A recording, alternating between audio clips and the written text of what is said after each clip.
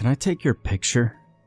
Larissa sat a few feet away from me on the gray velvet sofa as I aimed my iPhone towards her. I stared at the screen intently for a moment before shifting my focus, looking over the brim of the phone at her defeated, hopeless state, portrayed by bloodshot eyes. What for? I don't think it would be a very good one. She found it difficult to speak above a tone of depressing mumble. I'm not exactly prepared for a photo shoot right now. Come on, stop it. You look beautiful. The chipper tone in my voice was a deceiving attempt to bring some semblance of elation to the bleak reality we had learned of our existence. It's not insecurity. You know that. Her looks were always something Larissa was confident in. That certainly wasn't the source of her discontent. Normally, we take pictures of happy times that we want to look back on and reminisce over. But neither of us were happy at that moment. Her face was a cemented lump of apathy that wouldn't be going away anytime soon. I mean, why do you want a picture of me like this? Because I want to remember what you look like. She would be gone soon, and there is nothing I could do to stop it. Really can't say I blame her. Life had no purpose or meaning anymore. I was finding it difficult not to leave this world myself. The eye in the sky destroyed it all. Some said it was God. Technically, they're right, although their interpretation of God is a bit skewed and thus incorrect. They're just making excuses. I don't exactly blame them for attempts to make sense of the eye, though. And in a way, I sort of envy their ignorance. I wish that I could live in bliss like that. Enlightenment is punishment. Larissa and I were co-workers at Caltech. I was head of the astronomy and physics department there, a position I held for the last 8 years where I was lucky enough to fuel and satisfy my fascination with celestial objects for a living. Since I was a young boy, I looked at the sky in awe and dreamed of a weightless, floating journey through the stars. At night, I'd sit on my porch with my knees pulled against my chest and a peanut butter and jelly sandwich in my hand, looking at the moonlight shining on trees and the sparkling fireworks hovering above the earth. A career in astronomy was all I ever wanted. Now, Larissa came on board a little less than a year ago, and for the past 6 months, we'd been something a little more than coworkers. Romantic interests, I guess. When you reach a certain age, you sort of stop putting labels on things. I suppose you could call her my girlfriend. It sounds so childish saying that at my age. Whatever you want to call it, Larissa had become another perk of my job. At 43 years old, I had never married, never really had a serious relationship since my 20s. Routine, order, and the stars were all the gratification I needed. It wasn't until I saw Larissa that I realized how lonely my life had become. She was 8 years younger than I, and had the same thirst for the stars as I did. It was all we ever talked about, and with me being somewhat more experienced in the field, she clung to my every word, eating them up like she was putting sunshine in her veins. One night, I invited her back to my quaint home in Simi Valley. We sat side by side on the grass next to the large oak tree in my backyard with peanut butter and jelly sandwiches, pointing out our favorite constellations. She rested her head on my shoulder, and I knew I had found the person that I could share every part of my life with. I loved her, even though I couldn't bring myself to say it. And everything was right in the world. It all came together in harmonious delight when Larissa took over my heart. She filled a void I didn't know I had, and quickly became my satellite, going wherever I went and running circles around me. But all that changed 2 weeks ago when Keck Observatory contacted me for a consultation regarding an unusual discovery. The observatory, located at the summit of Mauna Kea in Hawaii, was managed by Caltech and the California Association for Research in Astronomy. The site housed the two most renowned and scientifically productive telescopes in the world, capable of reaching the outermost areas of space. Each telescope sat mounted at Mauna Kea as two large spheres, 33 feet in diameter. Just after I had come on board in 2008, the telescopes at Keck captured the first images of exoplanets within an exosolar system, 129 light-years away from Earth. The main star was named HR 8799. The visuals took over 100 years to reach our planet, and we took pictures of it like a group of excited tourists. "What did you find?" I asked Noah, the director of advancement at Keck, when she called. Her voice trembled on the other end. "I don't know. I'm sending you a picture. You wouldn't believe me if I told you." "Sweetheart, just tell me." I heard a deep breath flow into the receiver. "It's an eye." "You mean it's the Helix Nebula?" I asked, instantly reminded of the formation that looked eerily similar to an eyeball, resulting in the nickname, the Eye of God. "No, but similar, only much larger. And it's moving."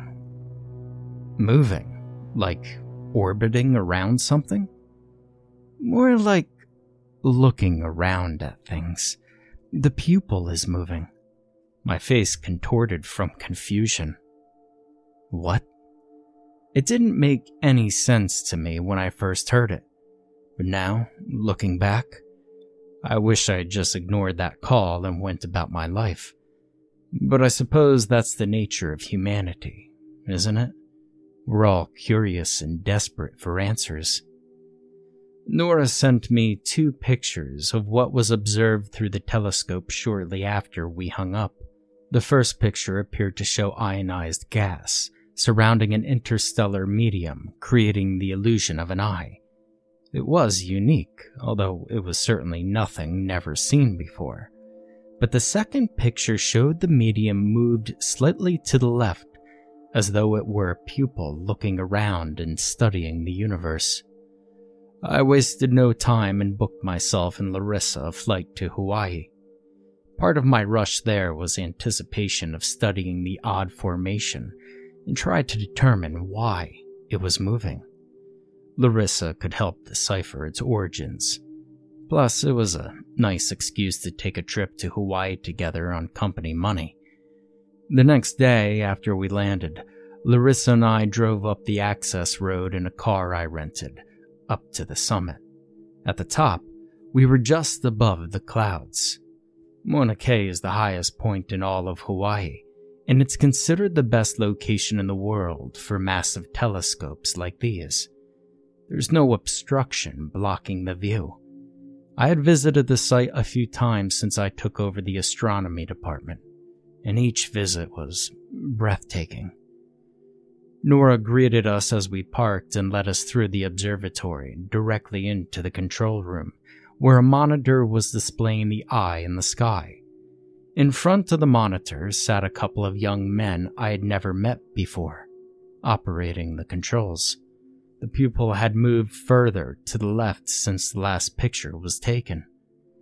"How much time has passed between the 2 pictures you sent me?" I asked Nora. "Couple of days. It's moving very slowly." "Possibly. I mean, it could also be moving incredibly fast. We're just observing a different gravitational time dilation through the telescope. How far away is this constellation?" Nora took a deep breath and exhaled, maintaining her steady eyes fixed on mine. 45 billion light years? Huh? I mean, that's inconceivable. The farthest object ever recorded is Galaxy MACS 0647-JD at 13.3 billion light-years away. And that was with the Hubble telescope. Keck doesn't have that functionality. Well, it does now. We enhanced its mirrors 2 months ago to increase magnification capacities. My eyebrows uncontrollably shot to the middle of my forehead. I don't recall hearing the board of directors approve of such a thing. They didn't. This was a privately funded experiment. It's one that worked. Who funded this? Larissa chimed in. I'm sorry, that's classified information. I looked up at the thick metal beams and pipes of pressurized hydraulic fluids over our heads that held the massive telescope in place with indignant jealousy. The furthest reaching telescope ever created was partially owned by the company I held a relatively high position with. It was within my fingertips, yet I hadn't even the slightest knowledge of it. Optical instruments like these were invented to expand humanity's knowledge and answer some of the most complex and mysterious questions about the origins of everything in existence. And they were keeping the wonders of the universe a secret. So, basically, you have the most powerful scientific invention ever created by humanity here, and you didn't think it was necessary to tell anyone? It was an experiment. The funding was enough to cover the upgrade and reversion if it didn't work. Part of the agreement was secrecy. We only started using it last week. We wanted to be sure it worked before making any kind of announcement. This is not some rich kid's Tonka truck, Nora. You should have gotten approval, or at least mentioned it to someone. Well, there's something I haven't told you about this eye, Nora continued, ignoring my discontent. We saw something else. My intrigue felt like a rush of adrenaline. What? One of the young men turned in his swivel chair and locked his wide eyes with me. God. I instantly rolled my eyes. Throughout history, when mankind has encountered something unexplainable, it's attributed to some sort of god or supernatural force, only to be given a logical scientific explanation many years later. I mean, why would this be any different? Now, we don't know that, Tim. Nora shot at him. What the hell is he talking about? Larissa questioned, and I supported her demand. Indeed, what nonsense is this young man referring to? Nora resigned momentarily, then turned her head sideways to address Tim. Turn on the infrared. Tim flicked a switch on the control panel, and about 30 seconds later the outline of a face surrounded the eye. Shades of red and orange overlapped each other, clearly displaying a nose, a mouth, and a second eye that was covered by a winking eyelid. And just beyond the eye, I could faintly make out more, smaller infrared outlines. My world had crumbled at the sight. One of my most fears was a reality. Turn that monitor off right now, I ordered in a low growl. Tim sat motionless in his chair, frozen in perplexity. Now! He jumped at my outburst and fumbled to find the switch. What's gotten into you? Nora demanded, squinting at me. Who else knows about this? The 5 of us in this room and 10 other people. They all said it was God too. Keep it that way. Tell no one. You tell that piggy bank of yours the modifications didn't work and revert the telescope back to its original state. Why? What is it? I looked at Nora with a stern eye. Humanity will tear itself apart over this. Is it God? Tim's hopeful expression was that of a child. I couldn't take that away. Yes. It wasn't giant aliens, if that's what you're all thinking. An alien is a creature from outer space. These figures showing up on infrared display weren't in outer space. They were beyond it. Nora and her team had built a telescope that had the capability of reaching the end of our universe. 45 billion light years. You see, that's where everything ends. What's beyond that has been a complete mystery. Until now.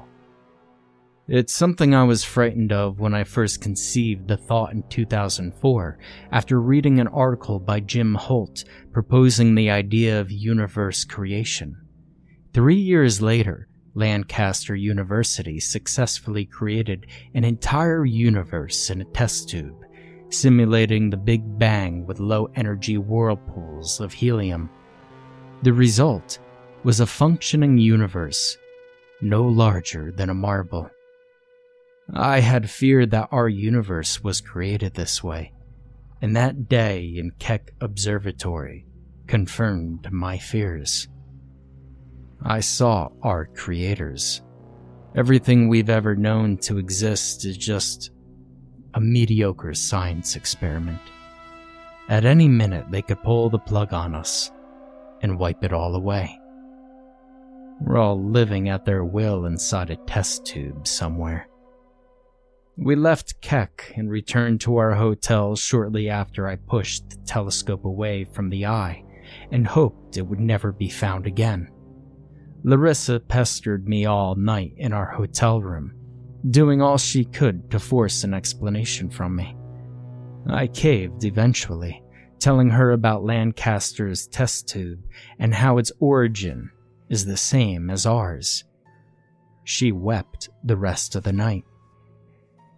All we know, all we believe, everything is a lie. The greatest lie ever told. I can't live in a world without meaning. She sat on my couch crying a few days after we returned from Hawaii. I don't want to wake up every day and think, is this it? Is today the day they end their experiment and kill us all? That's not a life I want to live. Don't let the stars die earlier than they're intended to, I urged. Let me show you the sky, just one more time. Her bottom lip quivered as a tear ran down her cheek.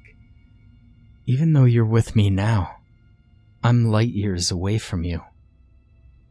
That night, while I was asleep, Larissa snuck outside and tied a noose to a thick branch of a large oak tree in my backyard and hung herself. Her side of the bed was empty and cold in the morning. When I extended my arm to her side and I found it vacated, I already knew. She had taken her own life. Each night since I sit on my back porch with her picture displayed on my phone, staring at both the stars and the shadows they create over my backyard. One shadow in particular dominates my focus, and deep down I know it's unlikely the eye will see her. But personal conviction is a powerful prospect that shields truth. So I leave her there, oscillating in the wind, a dismal plea of desperation, the ominous scarecrow for our creators.